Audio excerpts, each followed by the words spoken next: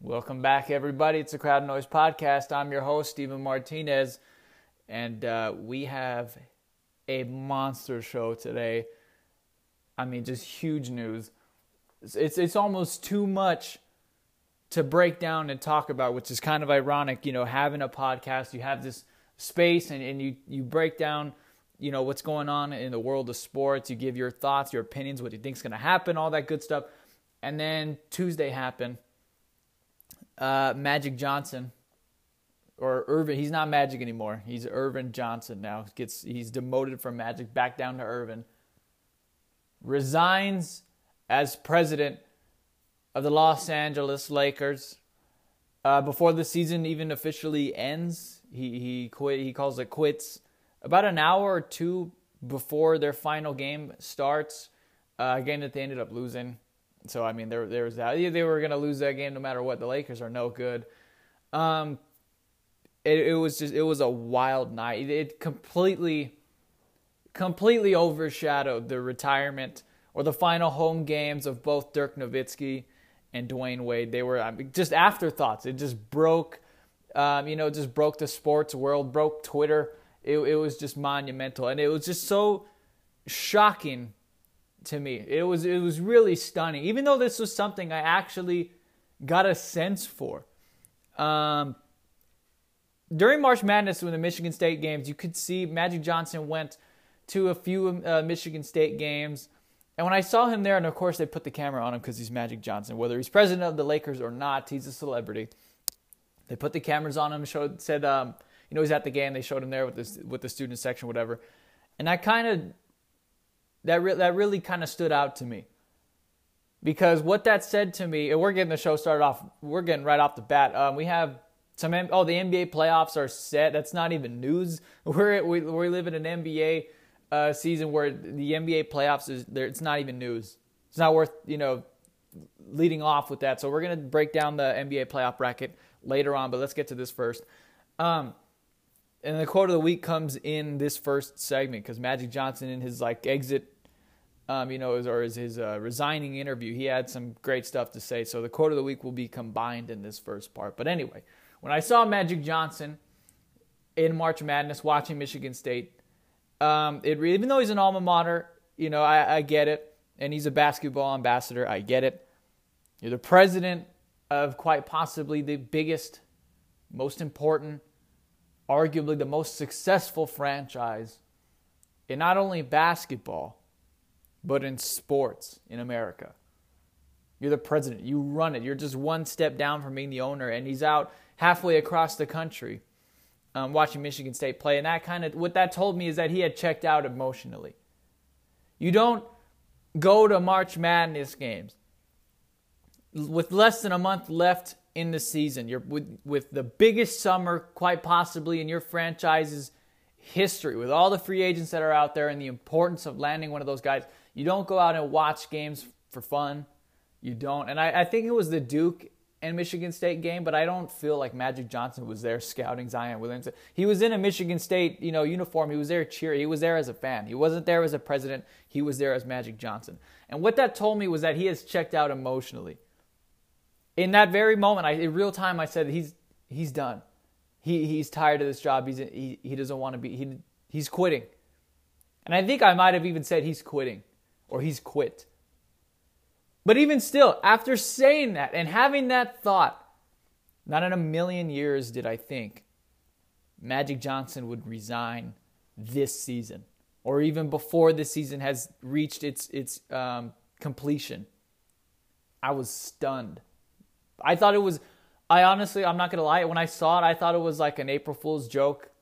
After, the April Fool's Day, I thought it was a joke. I really did. I could not believe it. I was stunned. I thought, if anything, I did feel like he had checked out of being president and checked out of the Lakers emotionally. But still, because you have the drafts coming up and you have this big summer, which is what Magic Johnson was brought in to do. He was brought in to be, the recruiter for the Lakers and, close deals with free agents. I thought maybe he would give it a go this summer. And then when they inevitably didn't sign anyone or sign Jimmy Butler or, just not who they intended, he would probably resign by the beginning of next season before the All-Star break or before the trade deadline. That's what I thought. When he resigned, when he did, I was stunned. I'm not so stunned that he resigned. I'm stunned about when he resigned. It was just unbelievable. Now, this decision that Magic Johnson has made on his own and for his own good, not thinking about anyone else here, just complete. This is a decision by Magic Johnson for Magic Johnson, who seems, quite frankly, unconcerned with the mess that he leaves behind and the mess that he creates in the future, which is he has no part of now. He's created a situation where other people have to pick up for his decisions. It's created a domino effect.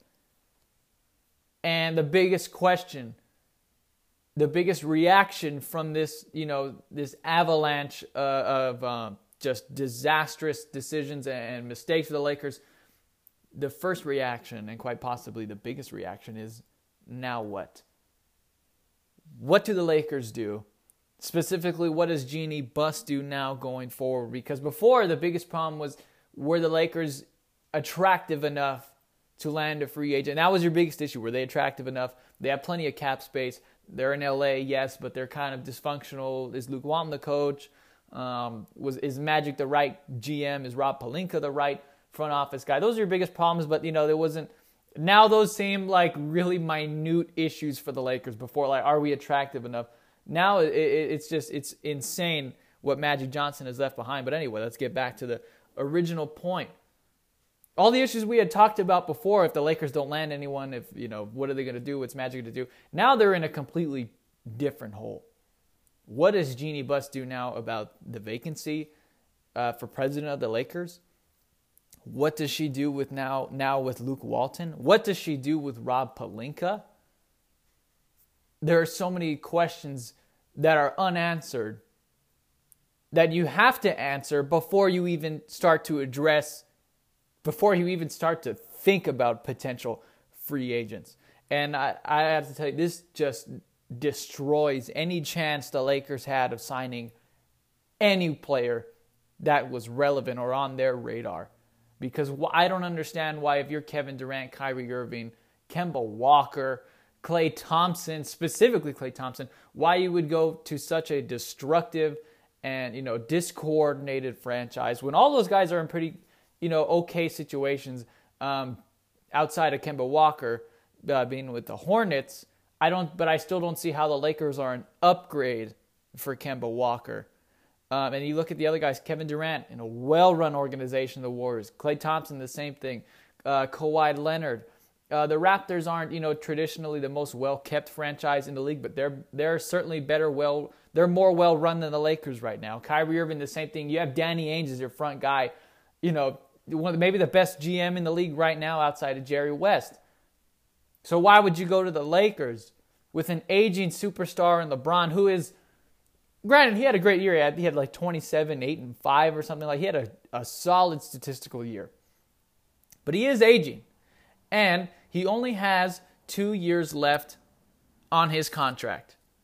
Or, excuse me, he has 2 years left with an option for a third. But as I've said before, I do not believe for 1 second that LeBron is staying for all 4 years total of his deal. I think he's going to check out once that second year. Once he gets through the third year, he's going to decline his option.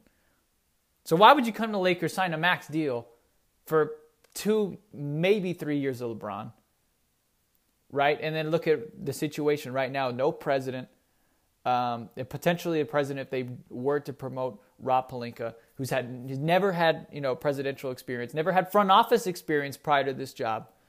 Jeanie Buss, who seems like she's kind of loyal to a fault. What do you do with Luke Walton? Do you like Luke Walton? What if they fire Luke Walton and that was a coach that potentially players were interested in playing for? The Lakers have and specifically Jeanie Buss right now, I would say she has to take a small amount of time to just kind of reset and prepare. Just kind of get into calm before the storm. I would tell her we're in Thursday right now. I'll see you on Monday. Take a long vacation, long weekend. And then when you get back, it's time to get to work because they have decisions to be made. And I don't know. I can't speculate of what the Lakers are going to do because I have no idea. I'm telling you, I was just speechless. I was so stunned. And, at first I thought, wow, this is great content for the show. I can't wait for Thursday.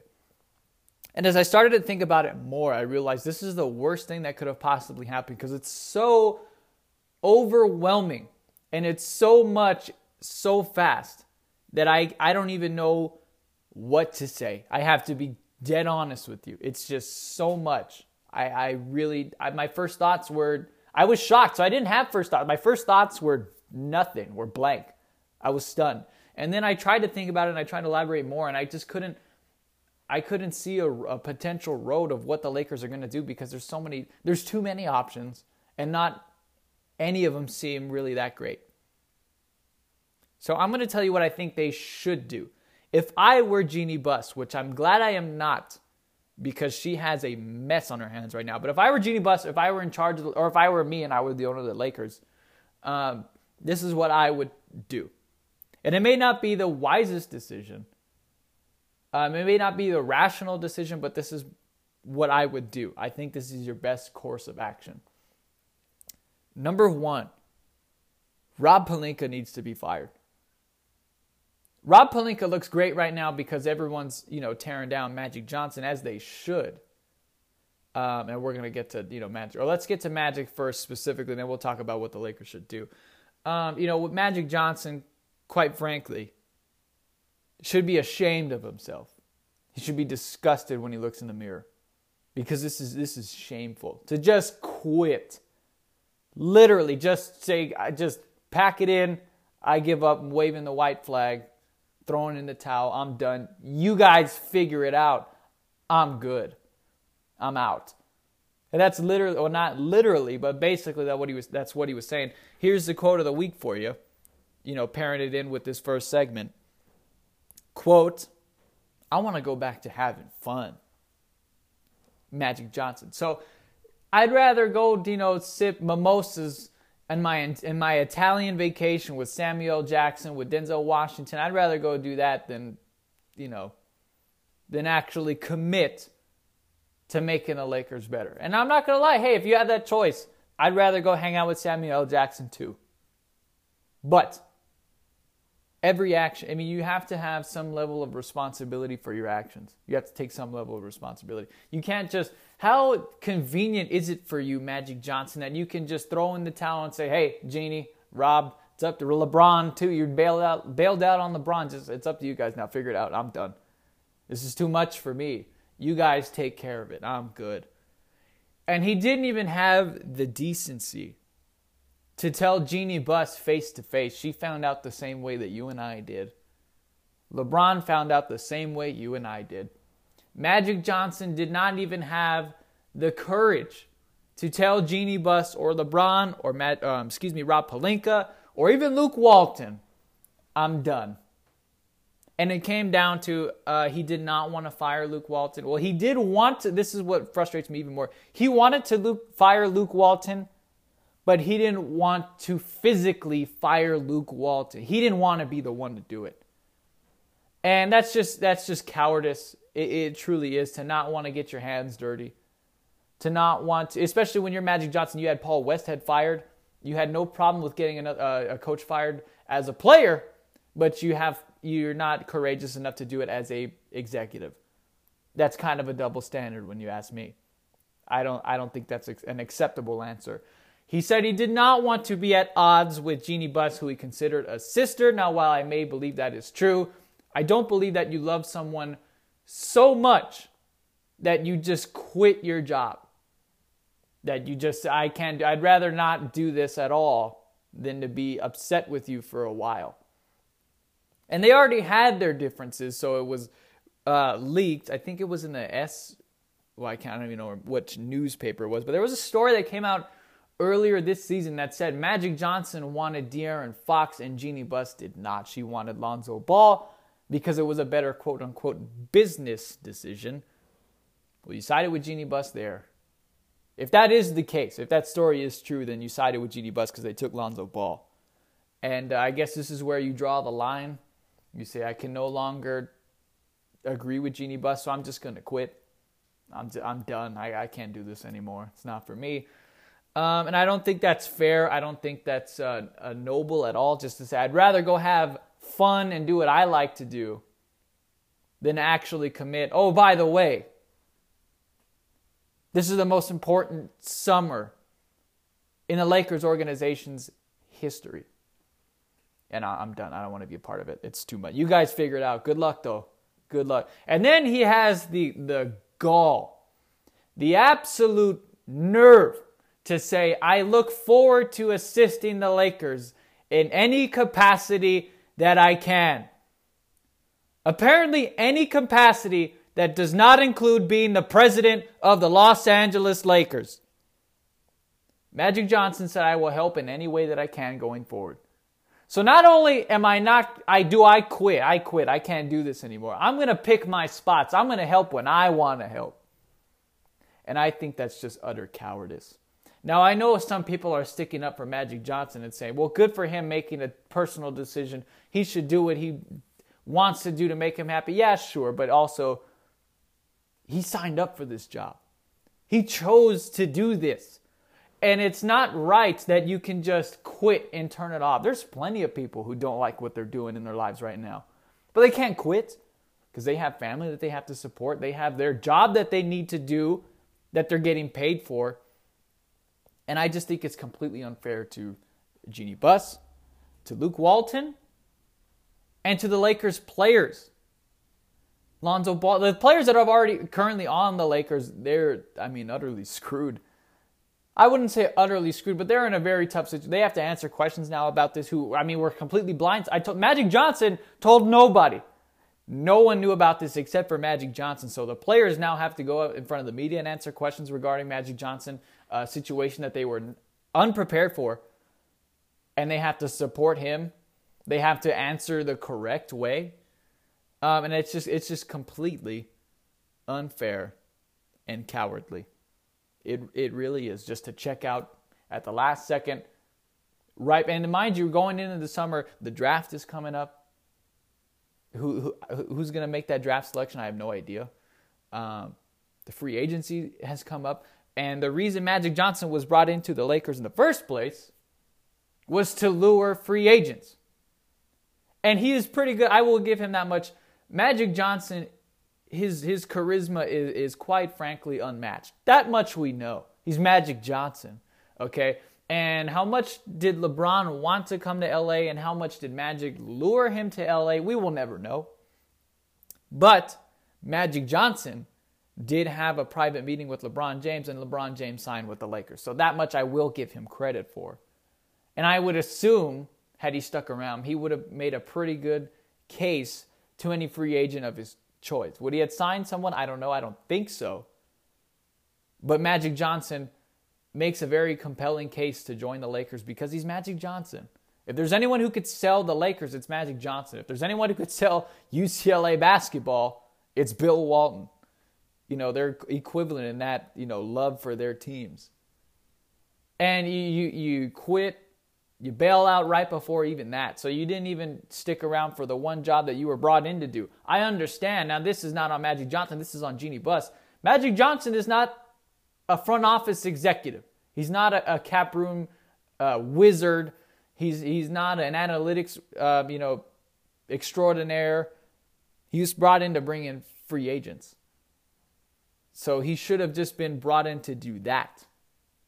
And they gave him the whole job and he didn't like it. And then he said, I don't even want to bring people in because he was sick of tampering, which I understand as well, because tampering is just, it's a ridiculous fine. It's a ridiculous term.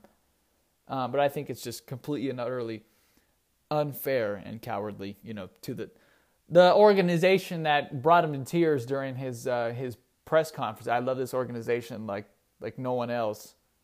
But I'll see you next year. Good luck.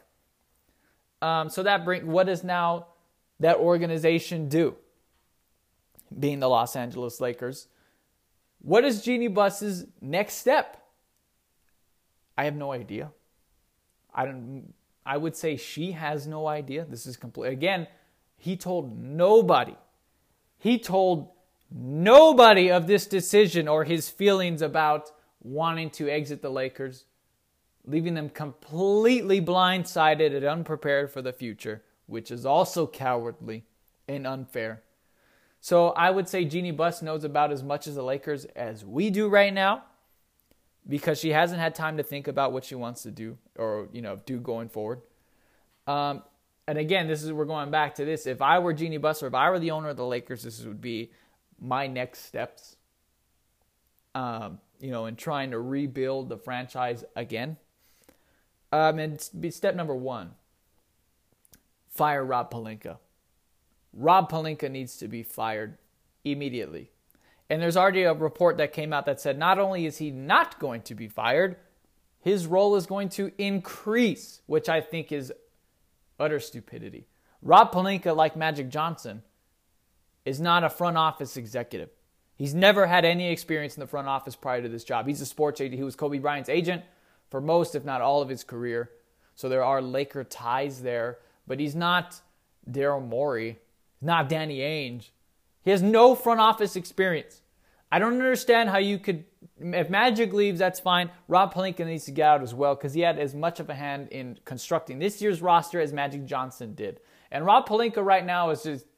Got to give it to him. He's being a pretty smart guy. He's keeping real quiet. He's letting everyone tear down Magic Johnson because of his decision, which you already know how I feel. I think it's absolutely despicable the way Magic Johnson can just quit and leave scot-free and have no kind of repercussions whatsoever. So Rob Pelinka is staying real quiet and he's letting the storm pass. I think that he should not go unnoticed.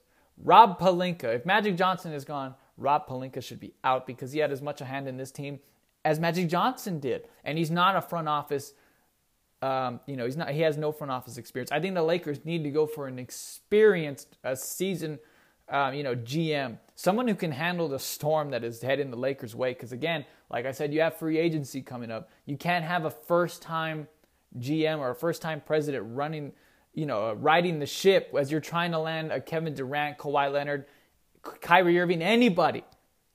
Rob Pelinka needs to be fired. Number 2, I think this is unwarranted. As I said before, this whole disastrous season is not his fault, but I think it's inevitable at this point. You have to fire Luke Walton.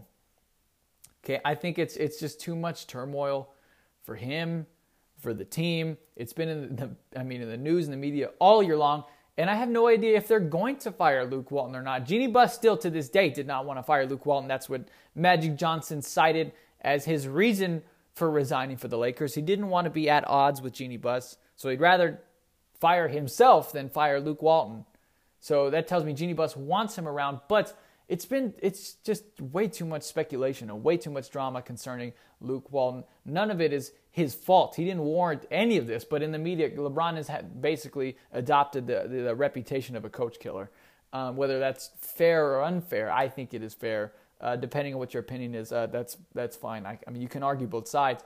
But it's been, even before any of this Magic Johnson drama, since day one, Luke Walton has been on the hot seat. Since day one of signing his contract, not even day one of LeBron coming to the Lakers, since day one Luke Walton became the coach, he's been under the gun. So I think it's about time to move on. I think they have to go forward. And then the reason I say that, this is the reason why I think you should fire Luke Walton. You don't want the same scenario you just got through. Because the whole, number one, LeBron James, he likes his specific, I'm not going to say posse, I'm not Phil Jackson, but he likes his guys. LeBron James wants a coach that LeBron James likes. And I understand that superstars all the time want, coaches that are going to fit, their play style. Fair. And it seemed like Luke Walton just wasn't gelling with LeBron James or vice versa, whatever the case may be.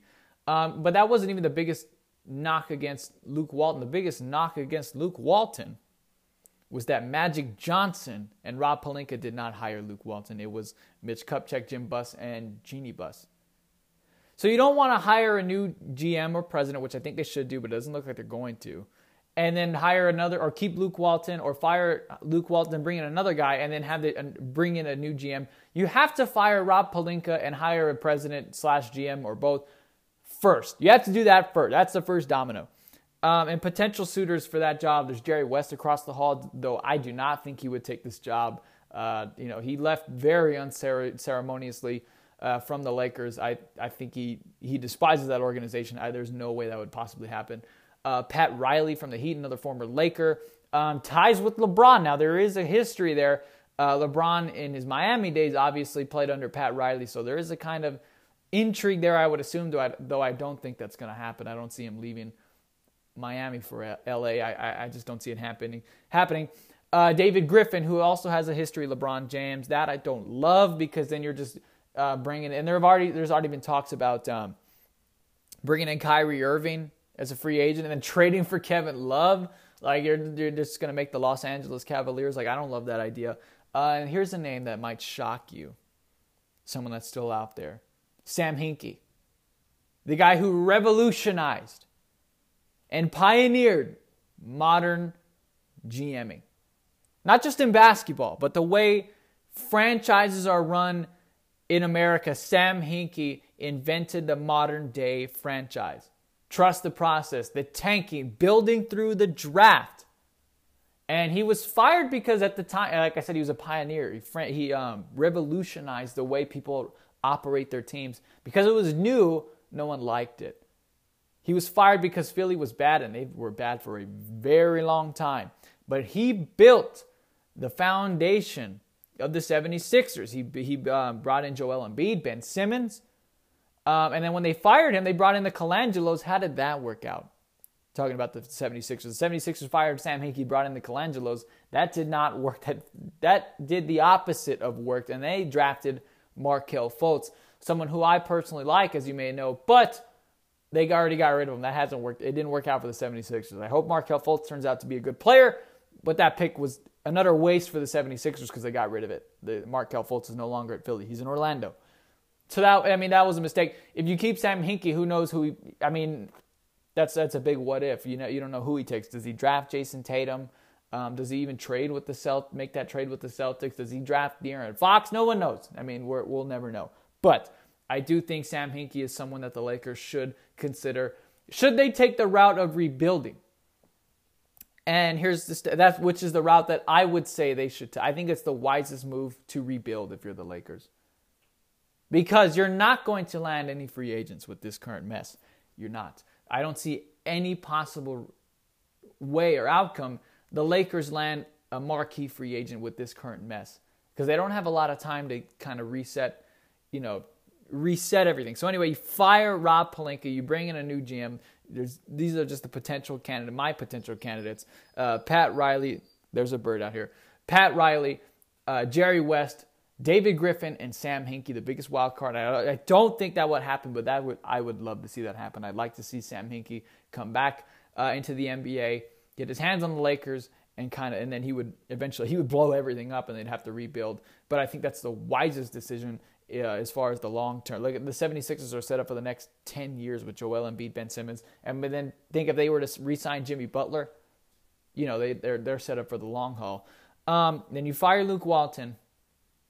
And you let your new GM bring in a coach of his choice, and the coaching staff as well. If you want to save some money and not go get a marquee name, Brian Shaw, sure. But Magic Johnson was talking about firing the entire coaching staff, so I don't think they would promote Brian Shaw. And then you can start to talk about the draft, number one, and then free agency. But if you go the rebuilding route, the Sam Hinkie route, which is this would be my decision. I would trade LeBron James. Not because LeBron James is deteriorating. Not because he didn't play well this year. He can't make free throws. Which, statistically, he had a good year. But optically, if you watch the games and you watched him play, he was not LeBron James. He wasn't the same. Whether he was uninterested or he was sincerely hurt. Of course, not that he would fake his groin injury, but how the severity of the injury, we'll never know. I think you have to move on from him because there's no way you can reset the table. There's no way you can properly rebuild with LeBron James still on there. He's not a rebuild player. LeBron James is still the best player in the league. He's not going to sit around and comply if you're trying to rebuild. So I think you need to move on. You're never going to get equal value for LeBron James. That we absolutely can guarantee. But If you get rid of LeBron James now, you can start rebuilding now, conversely, from 2 years from now. Excuse me, my laptop's going off. I'm going to mute it.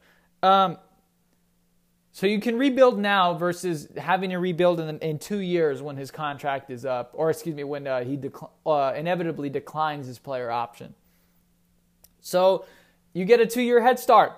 And rebuilding, especially if you have Sam Hinkie, takes a while. It does take a long time, but you have to commit. It's supposed to take a long time. You're not going to rebuild in 2 years. That's not going to happen. If you want a proper rebuild and building through the draft and stockpiling your young players and then eventually at the very end sign a marquee free agent, it takes about 4 to 5 years. Literally.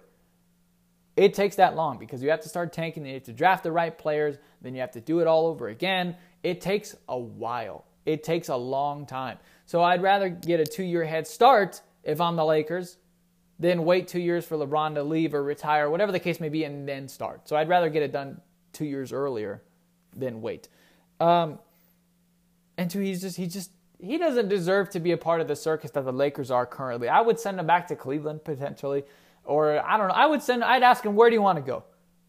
Where do you want to go? We will accommodate you because this isn't LeBron James's fault. Some of the season is his fault because he's the best player. If he's the best player on the team, some of it has to be his fault. It just has to be. Most of it, as I've said before, is on the front office, but I would put like 10, 20% on LeBron James just because he's LeBron James. But I would say, where do you want to go? Do you want to go to the Clippers? You want to stay in L.A.? But you don't want to play here? Fine. Go to the Clippers. I would do that and get anything in return. And then I would start to rebuild that way. I would go that route. I would honestly decide because, and I know seems like it's kind of drastic, Willie, and I'm tired of hearing, well, did you know before LeBron was hurt, the Lakers, everyone knows the Lakers were the 4th seed. Were they going to win a title? No. Were they going to get to the Western Conference Finals fully healthy? No, probably not. So I don't see how and it's going to be the same team. This is why I say you have to rebuild because it's going to be the same Lakers roster this year as it's going to be the same next year as it was this year. Because they're not going to sign anyone. Kyrie Irving had some level of interest, as he said he was going to grant the Lakers a meeting. That is basically out of the window because, again, this was before Magic Johnson. And there was I can't stress this enough, Magic Johnson told nobody. So it wasn't, I know Magic's considering resigning, but I'll give them a meeting anyway. No, this was completely before, and he had no idea that Magic was feeling this way. So I would say, as of right now, Kyrie Irving is probably out on the Lakers. Whether he wants to stay with the Celtics or not, that is a different story, but he's not coming to Tinseltown. That is not going to happen. Absolutely no way. Absolutely no way. And then what do you do with Lonzo Ball? Then you have to trade him, and you can't package him with Brandon, because I know what you're thinking. Well, get Kyrie and trade all your young assets for Anthony Davis. Wrong, because you can no longer trade Brandon Ingram because of his health condition. A lot of teams are going to be out on him. And Lonzo Ball and Kyle Kuzma and Josh Hart are not nearly enough for Anthony Davis. So none of that is happening. The Lakers have to reset and rebuild. So I would trade LeBron. At this point, when it first came out in the room, should the Lakers trade LeBron, I scoffed. I said, this is the dumbest thing I've ever seen in my life. Now that we've reached this this disastrous point in the Lakers, season, I would say it's not that crazy. And in fact, I would do it. I would trade LeBron and try to rebuild from the ground up. Whether that includes this current young core or not, I don't know. And quite frankly, I don't care because, like I said, rebuilding takes, a long 5 to 6, maybe 7 years. It takes a while. So are any of these guys going to be on that team anyway? Probably not. The one guy I would keep is Brandon Ingram, because he seems to have the most potential, and he has shown the most out of the 3 young players, being Lonzo Ball, Brandon Ingram, Kyle Kuzma. And you're not going to be able to trade him anyway because teams are going to be out. He has the same condition as Chris Bosh had, though he had surgery and they said it was corrected, but teams are usually skeptic, as they should be. But that'd be the one guy, if he's fully healthy, I'd keep Brandon Ingram out of all those 3. That would be my pick anyway. So maybe one guy you retain going forward. And this is kind of the opposite of what the Lakers were expecting to be. This is the exact opposite position that the Lakers were expecting to be, at the beginning of the season. Whether they missed the playoffs or not, you always assume the Lakers are going to be in the running to sign one of these guys. They are done already, and it's not even May. It's not even May, and they're out. They have to be. Whether the Lakers themselves pull themselves out or the players are just disinterested, which I think that's the second one. The players are not coming to LA and playing for that circus. They're done. They're not getting anyone. Therefore, they're not getting better. Does this team, fully healthy, if they bring back all their veterans, and I don't even think they would sign Chris. Why, if you're Chris Middleton, why would you go to the Lakers? You're on the number 1 seed in the East. You're playing with Milwaukee and the Greek Freak who's going to be there for another 15 years. Why would you go to LA? Let's just say for the sake of the argument, they add Chris Middleton. Are they title contenders? No. So, what's the point? The Lakers are about winning championships. It's not about being relevant. You're relevant if you're winning championships, not the other way around. So, I think the Lakers should rebuild and blow it up. This is the hand that they've been dealt. It's been an utter mess. And that disaster scenario that I've told you guys about and I predicted a few months ago if they didn't land Anthony Davis, and they didn't land Anthony Davis. Now, the way we got here was I had no idea. Magic Johnson resigning, LeBron getting hurt.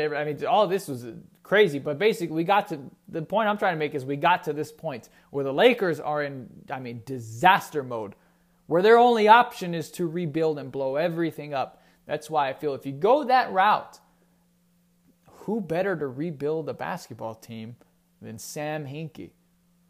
He built the 76ers. He invented the way modern franchises are built today. Literally, look at the way the Astros won a championship. They tanked and tanked and tanked for years.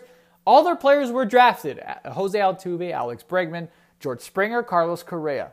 The core of their team, and those are some of the best players in all of baseball, ladies and gentlemen, were all drafted by the Astros. It took a long time, and they won a World Series. And mind you, because all those guys are young and they were homegrown, the Astros are built for, World Series contention for the next 5 to 10 years. So there's that. The Cubs, the same thing. Now, the Cubs, it did not work out the same way the Astros. They're not built for longevity, but they won a World Series. They did. And even, mind you, the way they won a World Series, they traded away Gleyber Torres for Aroldis Chapman. Gleyber Torres was in their farm system as well. So if they had kept him, they would still be primed for more success. But I don't hate that move too much because they won a World Series. They got a championship. Okay, the Rams, the same thing. People focus on the free agency signings as they should because those were big cogs in their team, but the core of their team was all drafted. Aaron Donald was drafted by the Rams. Todd Gurley, Jared Goff, Robert Woods. Not Robert Woods. That's a lie. Robert Woods was drafted by the Bills. That's my mistake. But Aaron Donald, Jared Goff, and Todd Gurley. But the big three, I would say the most important 3 players on that team were all drafted by the Rams. So the way modern teams are run was invented by Sam Hinkie. That's just a fact. That's a fact. Excuse me, kind of got a little tongue-tied there. But that's the truth. Sam Hinkie invented the way franchises are run in the modern day. Tanking, rebuilding. There's a reason why Adam Silver is trying to anti-tank and anti-build, because those teams are the best. And if you look at the best team in the league right now, and the best team for the past 4 years, the Golden State Warriors. And what did they do? They rebuilt through the draft. They only brought in one guy through free agency. His name is Kevin Durant. And even if Kevin Durant wasn't on that team, the Golden State Warriors would still be perennial title contenders, even without Kevin Durant. They wouldn't be, just favorites. That's the only team that's relevant, but they'd still be really good. It's not like the Warriors wouldn't be terrible if Kevin Durant didn't go there. They'd be beatable, but they'd still be really good. So there's a reason why Adam Silver, it's not that Adam Silver is afraid of teams that are bad. He's afraid of those bad teams becoming so unbeatable that you have a power shift like you do with the Golden State Warriors. So if I'm the Lakers, I think they have no choice but to rebuild. And again, not that they don't have it. They do have a choice, but the right choice. And the Lakers haven't made many of those in the past 10 years. So, it's unlikely that they're going to go that route. But I believe the right choice is to reset and rebuild. And on that note, let's talk about some teams who are actually good at basketball. With the NBA regular season ending last night, the NBA playoffs are set. Let's move to something actually fun. Something that's, less, Eye of the Storm, Apocalypse, War of the Worlds kind of stuff. Let's talk about the NBA playoffs. These franchises are actually good. They're actually well run. They actually have good players, and the proof to that is they're in the playoffs. So enough about the Lakers. I kind of didn't, and it's funny. I guess we're going back to the Lakers. I said last week to myself, not on the podcast, but I was thinking, I don't want to talk about the Lakers anymore. I'm so sick of them. There's no reason to talk about a lousy team. They're no good. They're not newsworthy. And then Tuesday came around, and I said, well, that kind of made my decision for me. But now that we got that out of the way, the Lakers are not relevant until July 1st again. And they're only relevant because they're the Lakers, and they're always going to be in free agency contention, but I don't feel that they're going to sign anyone anyway. So in that case, they're really not. But let's talk about now. Let's talk about teams that are actually good. Let's have some fun. Because I don't know about you, but I kind of bummed myself out because, the Lakers are that depressing. Let's talk about the playoffs. Here is our 2019 Crowd Noise official NBA playoff bracket. Because we couldn't do a 64-team bracket, we're narrowing down to 16 teams. Now, what is 64 divided by 16? Let's try to narrow it down. That's what we're narrowing it down to. So 64, let's see, divided by 16. We're going to the Google calculator here. 4. So we have 4 times as a better chance. Our bracket should be 4 times as good. Because 64 divided by 16 is 4. So therefore, our bracket should be 4 times better than our last one. So here we go. We're going to start off let's start off in the East because the West is not as fun. I'm sure you can guess why. It's not going to be as fun to predict. So let's go ahead and do the Eastern Conference, the 1-8 matchup. The Milwaukee Bucks and the Detroit Pistons. Now, if this were the 1970s and the 1980s, I would be stoked about this matchup. The bad boys, and Kareem had long since left to LA, so maybe not so much the 80s. But the point is, these teams are not who they used to be. Specifically, Detroit, they're not very good. Blake Griffin has been injured. I believe it's with a groin or with a knee sprain. I'm not entirely sure. I have to be honest with you. But do you know what Blake Griffin is out with? No, you don't. So don't try and shortchange me because I don't know what Blake Griffin is up to these days. I like the Pistons in the sense that I like Andre Drummond. I think he's the best rebounder in the league. Now, that's not a really glamorous stat and not a glamorous title to be the best rebounder in the NBA. So that's why you may or may not have heard of Andre Drummond. That's why you may or may not care about this hot or cold take of Andre Drummond being the best rebounder in the league. But they're the 8th seed for a reason. They don't have tremendous guard play. They're just not very dynamic, and you're playing a team that is extremely dynamic. They can come at you so many different ways.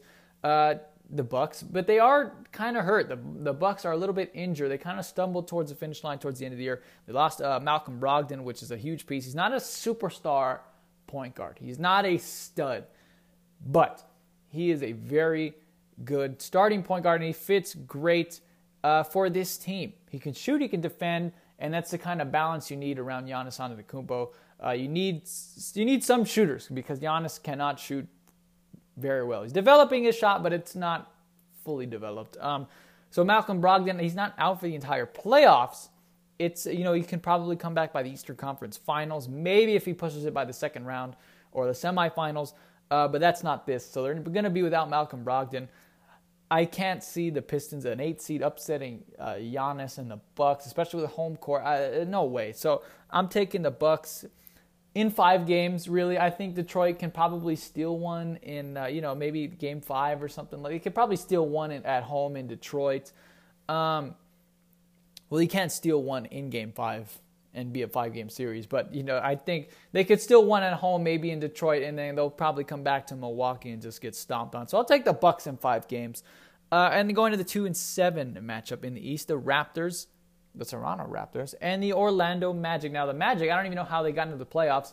1, I don't know how they didn't get into the playoffs as an 8 seed. Number 2, my goodness, they jumped up to the 7 seed. Good for the Orlando Magic. The Magic are the same as the Pistons. They're kind of a throwback team.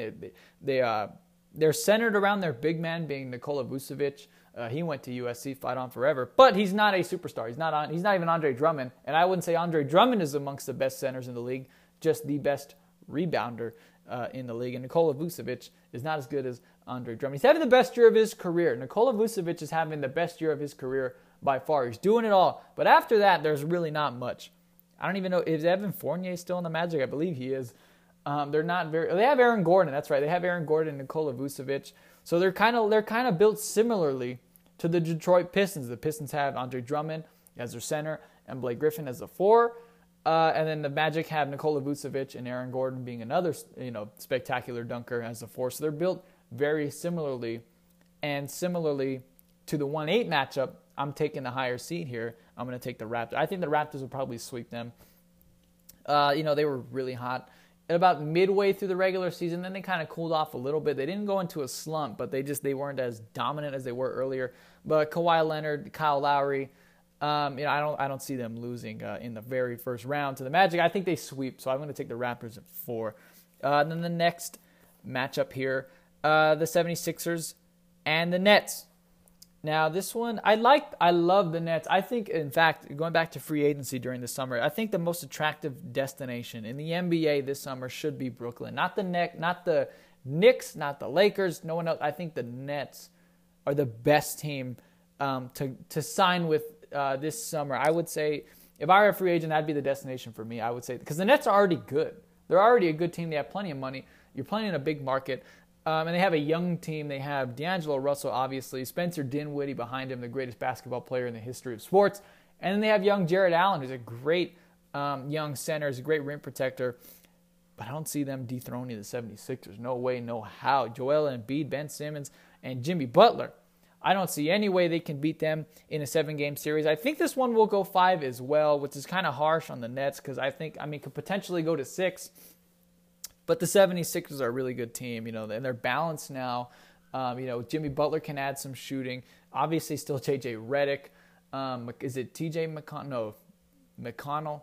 What the heck? And I got to go look it up again. T.J. McConnell is one of my favorite players, and I don't even know his name. But he's like a J.J. Redick in the sense that he's like, he's just a spot-up shooter. Yeah, it is T.J. McConnell. He's only 6'2". I shouldn't say only. But in the NBA, yeah, you're only 6'2". So, but T.J. McConnell gives them some, shooting off of the bench.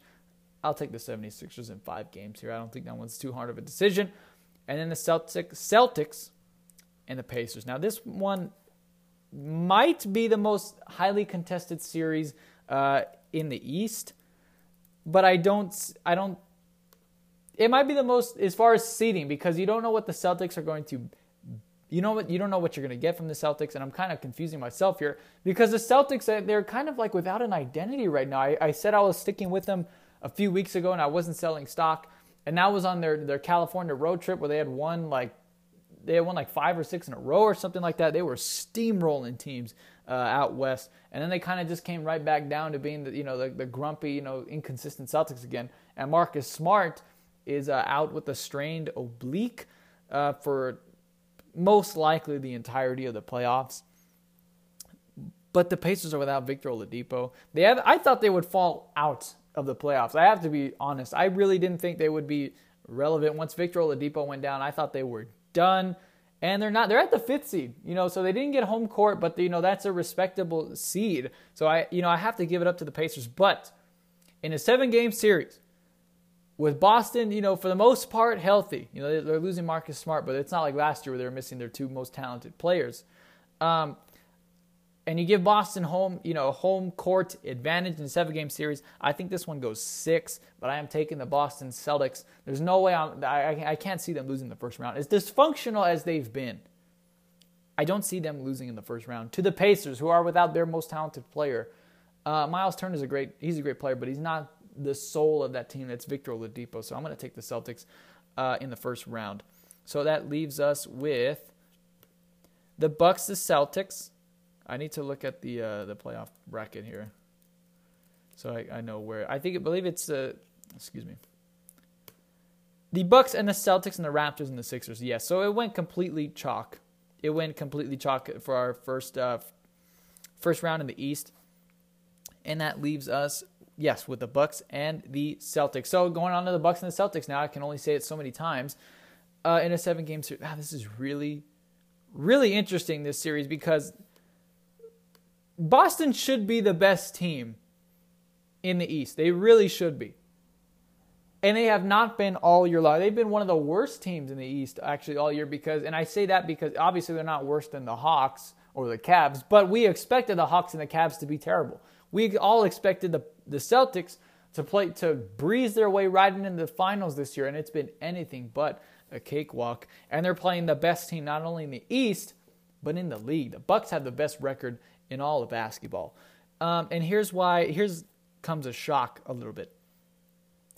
I'm going to take the Celtics in the 7-game series. They beat Milwaukee in 7 games last year. So that should lead you to believe, well, if it took them 7 games to win last year and they're worse this year, the Milwaukee should win. Wrong. Here's it's a big if. If the Celtics can go back to playing defense the way they played in last year's postseason, I don't see how Milwaukee can beat Boston in the 7-game series again. Even though they're not going to have home court, it's going to be flipped. Last year, Boston had home court advantage in the one, and this year Milwaukee has home court advantage. Will they win? That is yet to be seen. But I will take Boston in 7 games. I will take them in 7 games because I do think they have more scoring options. Obviously, they have Kyrie Irving, Jason Tatum, Gordon Hayward, Al Horford. They have a deeper roster than Milwaukee. Milwaukee has the best player, Giannis Antetokounmpo. But that's it. That's kind of where it stops. They have Eric Bledsoe. Who is that? I can't wait for that, too. I hope we get that because we're going to get the Celtics-Bucks rivalry again from last year. And they're probably still going to be without Malcolm Brogdon, who I think really is going to be a vital piece for them if they're going to make a playoff run. They're going to be without him. So I'm actually going to take the Celtics in 7 games to upset the Milwaukee Bucks in the East. I know, big shocker. I'm kind of shocked myself. I'm a little tentative about that pick, but my gut is telling me go with the Boston Celtics. They are a better team than the Milwaukee Bucks. They haven't been playing it. They haven't been playing like it. If I told you in the beginning of the year the Celtics are better than the Bucks, you would have said, yeah, of course. It's just the Celtics have not been living up to their potential. In fact, they've been playing really awful. Like I said, they're really dysfunctional. They're kind of, discoordinated. But if they can turn it around, if they can kind of rally together, and once the postseason comes around, it's like a whole different ball game. If they can all just put all their differences aside and just play basketball, the Celtics are the better team than the Bucks. I will take the Celtics in a 7-game series. Now the Raptors and the 76ers. Now this one is a pretty interesting matchup. These teams are probably the most evenly, I guess you could say, talented with each other. I mean, they're the most even team. This series is probably another 7-game series. Game 7 would be in Toronto because they are the 2 seed. The 76ers are the 3 seed. And kind of conversely to the Bucks and the Celtics, the Raptors have the best player. They have Kawhi Leonard. They have the best player in this series. But the deeper team are the 76ers. They have more depth. They have Joel Embiid, and then they have Ben Simmons, obviously, and Jimmy Butler. I think, and then they added Tobias Harris as well. They have a really great team.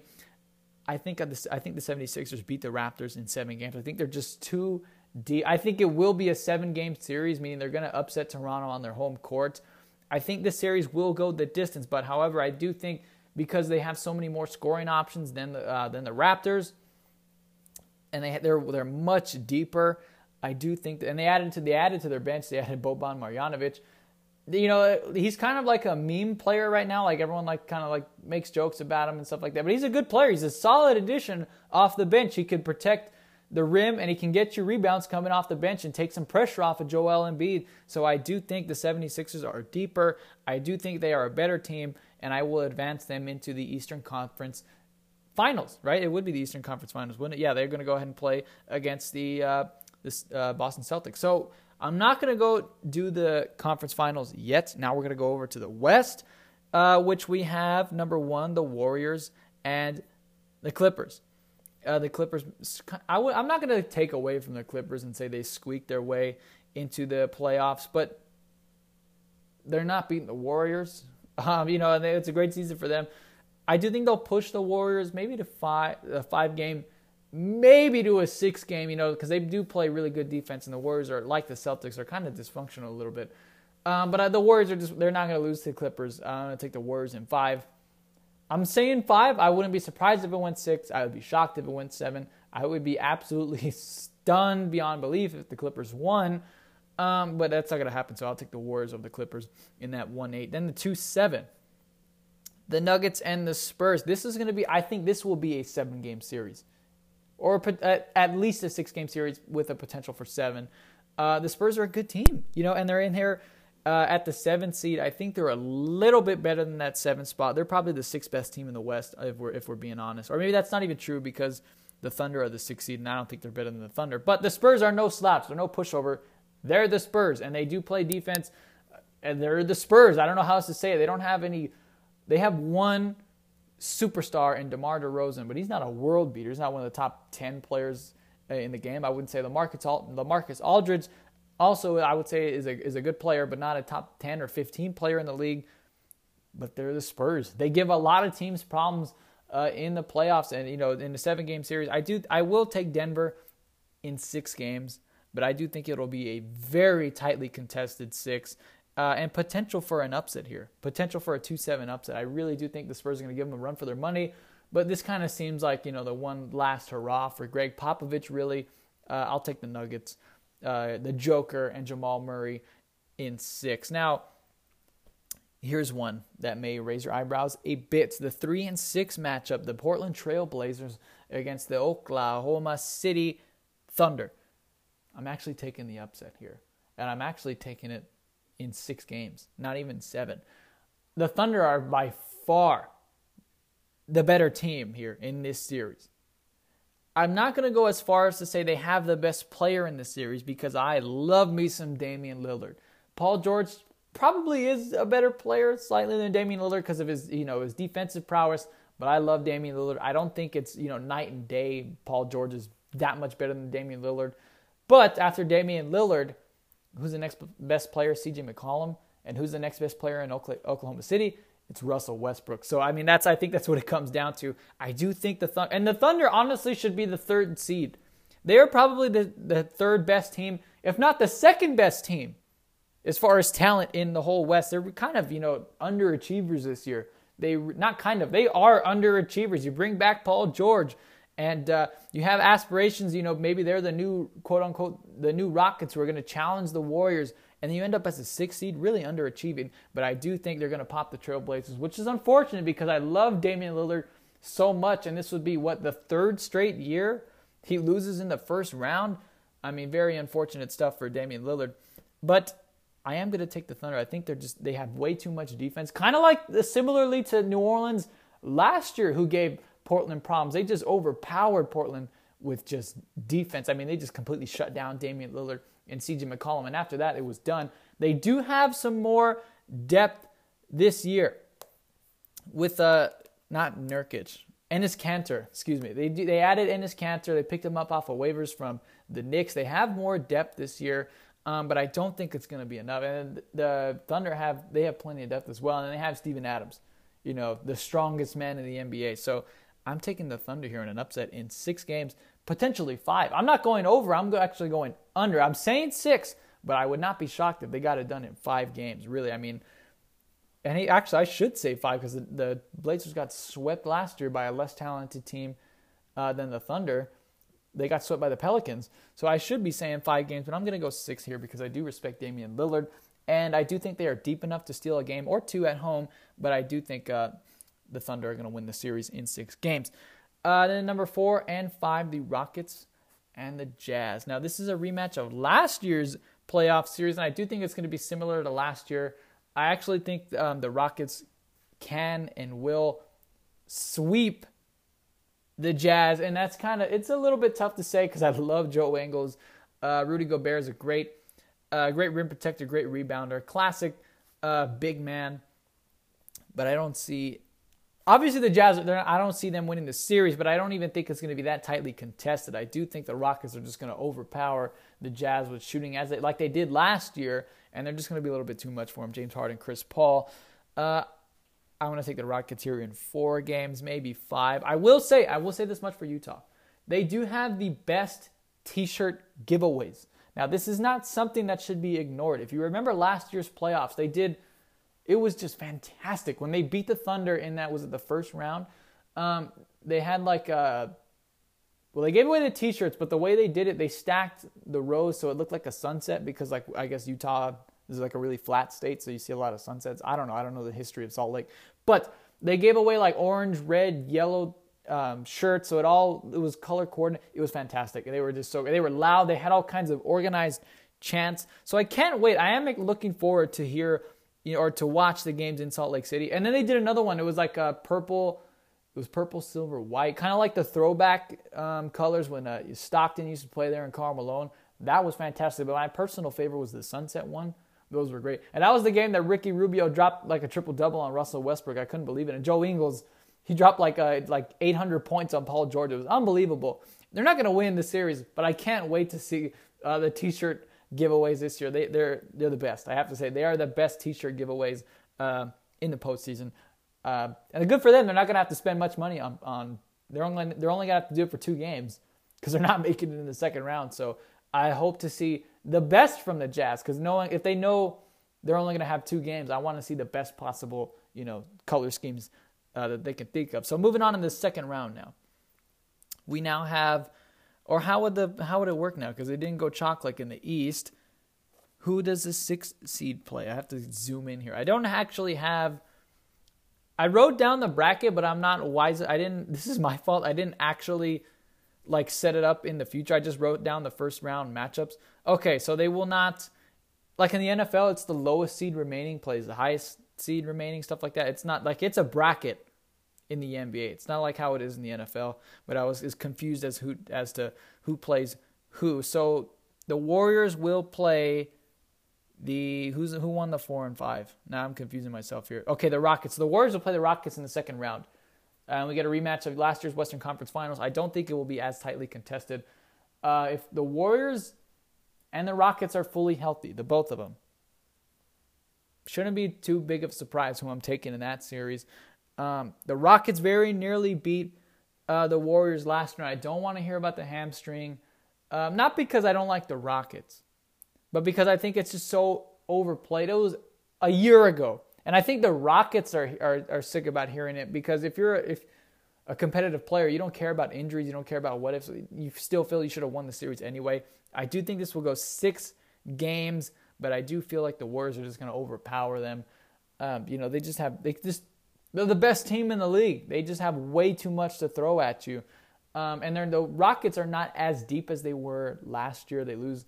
Obviously, with their losses in free agency in the summer this year, they're not as deep as they were last year. And I think that's what gave Golden State a lot of problems, was the depth. Because obviously their starting lineup is better than anyone, but that's kind of where they fall. That's the trade-off. Their bench is not as deep as most other teams are the Warriors. And the Rockets were able to exploit that, with just constant scoring rather than scoring bursts. And I don't think they have that same kind of strength this year. So I'm taking the Warriors in the second round. And that leaves us with the Thunder and who's the 2 seed here? The Nuggets. Okay, excuse me. I'm trying to look at what I wrote and then look at a bracket from last year. I couldn't find this year's bracket. That's on me. I should have put the image of the bracket on my little Word document here. But anyway, the Thunder and the Nuggets. Now, how faithful are we in the Denver Nuggets going in the postseason this year? How faithful are you in the Nuggets even making it out of the first round? It's a real possibility that they could be upset in the very first round of the playoffs by the Spurs. I would not put that past Greg Popovich. I don't think it'll happen, but I do think it's a real possibility. And like I said, the Thunder should realistically be the second best team in the West. If they play to the potential, the Thunder would be the number 2 seed. They could potentially be the number 1 seed, because the Warriors don't really take the regular season that seriously anyway. They could be the number 1 seed, but as far as talent and depth, the way that I think the Thunder are the second best team in the West, that's just my personal opinion. They are underachievers. And the Nuggets have been overachievers this year. Generally, in the postseason, the underachievers in the regular season play a lot better once it comes to the summer.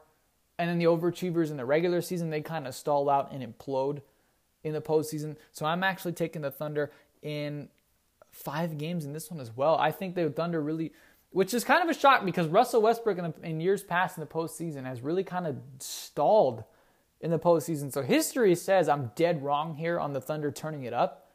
But because they've been so, they've trended downward all year, I think it's time for them to kind of spike. Obviously they have playoff P who on. As long as he doesn't play Joe Ingles. as long as the Thunder do not run into the Jazz, Paul George is unstoppable in the playoffs.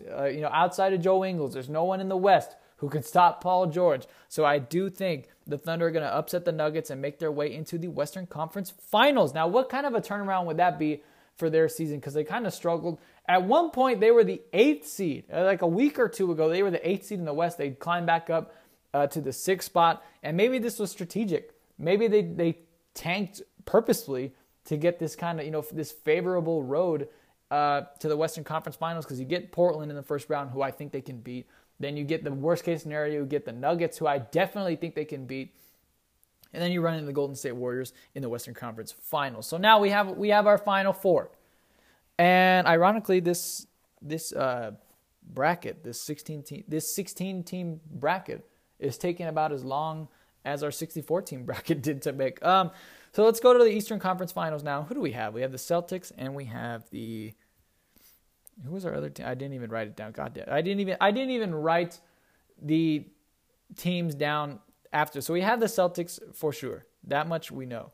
They beat the Bucks, and I can't. Oh, and the 70s. That's right. Okay, the 76ers. Thank you if you were shouting at me. I didn't hear you, but it just came to my mind. Let's write down the Western Conference finalists too. Okay, the Warriors and the Thunder. This was a very discoordinated episode of Crowd Noise. I apologize for that, but this is about what you should come to expect. In a 7-game series, the 76ers would have home court over the Boston Celtics. And it's kind of shocking that I have the Celtics going this far with the way that they've been playing. But if they can make it this far into the Eastern Conference Finals, who is to say they cannot win the Eastern Conference Finals? I think this is going to be, obviously, this will be the better series of the two conference finals. That much is clear.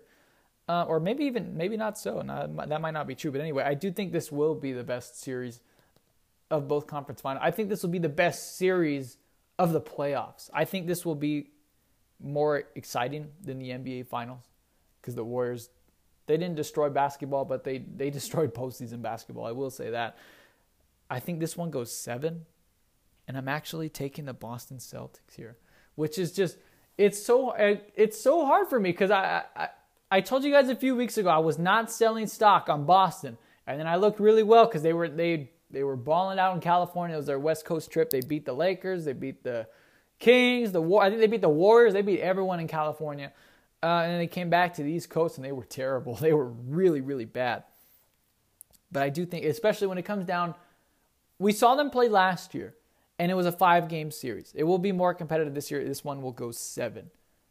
But what I noticed more so than anything across that series was how outmatched Brett Brown is in comparison to Brad Stevens. I do think this game will come down to some possessions, some sideline inbound plays, some last-second buzzer beater play. And Brad Stevens is in a class of his own, especially when you compare him to Brett Brown. He's a far better game manager than Brett Brown. I do think Brad Stevens will win this series for the Celtics. Kyrie Irving will probably have a few game winners. It's going to be a great... I hope we get this. I sincerely hope we get a 76ers Celtics Eastern Conference Finals, and I will pick the Celtics in 7 games, beating the 76ers on the road. I just think they are the better team. They're the best team in the East as far as talent and as far as expectations. They've been underachievers, and that's kind of been the theme of my bracket so far, with the Thunder making the Western Conference Finals and the Celtics making the NBA Finals, is I'm kind of riding with the underachievers in the regular season, who I expect to turn it up in the postseason. So I will take the Boston Celtics in the East. I feel like they will win the East. They'll turn it around. They'll figure something out, and they will find themselves in the finals. Now going to the West, this one I hope this one goes 7, but I think it will go 6. The Warriors and the Thunder. What a matchup. What a fantastic... We get Russell Westbrook and Kevin Durant in the Western Conference Finals playing against each other. We obviously get Kevin Durant when they have to go on the road to OKC. I would love to see this series. I think both of these series would be great. It's not like last year where the East was kind of the Western Conference Finals was the finals. The actual finals themselves were terrible.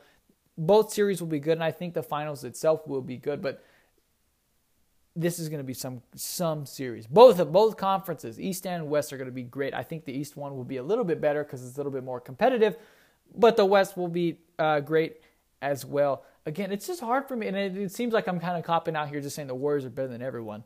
But the Warriors are better than everyone. I mean, I don't see how the Thunder in a 7-game series can beat the Warriors 4 times. I do think it will go 7 games.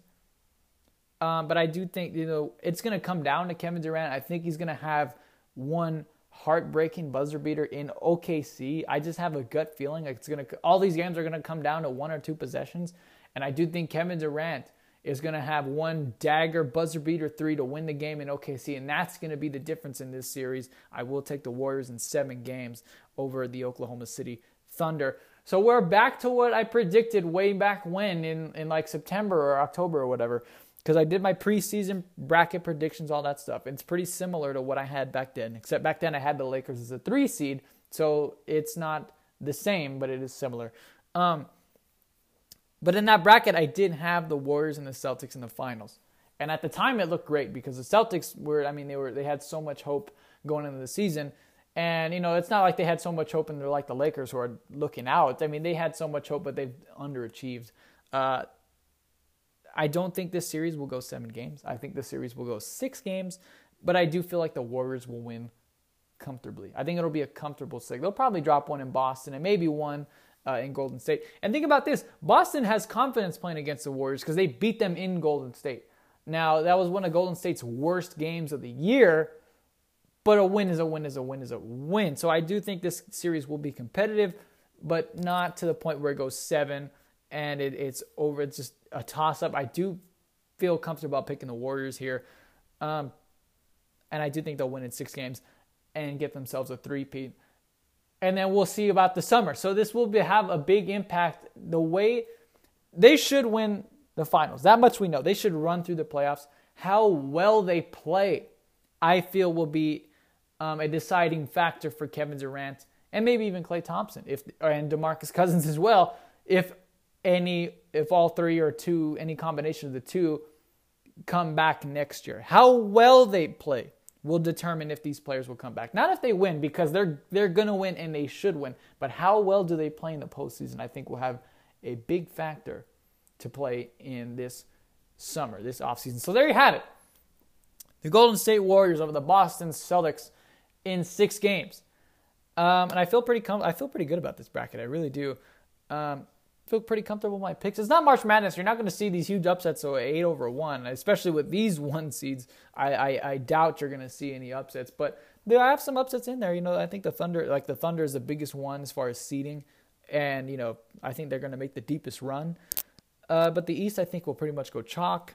The only upset in the West being the Thunder twice, and the Warriors are going to win the finals. That's what I feel. I think we have some interesting series here.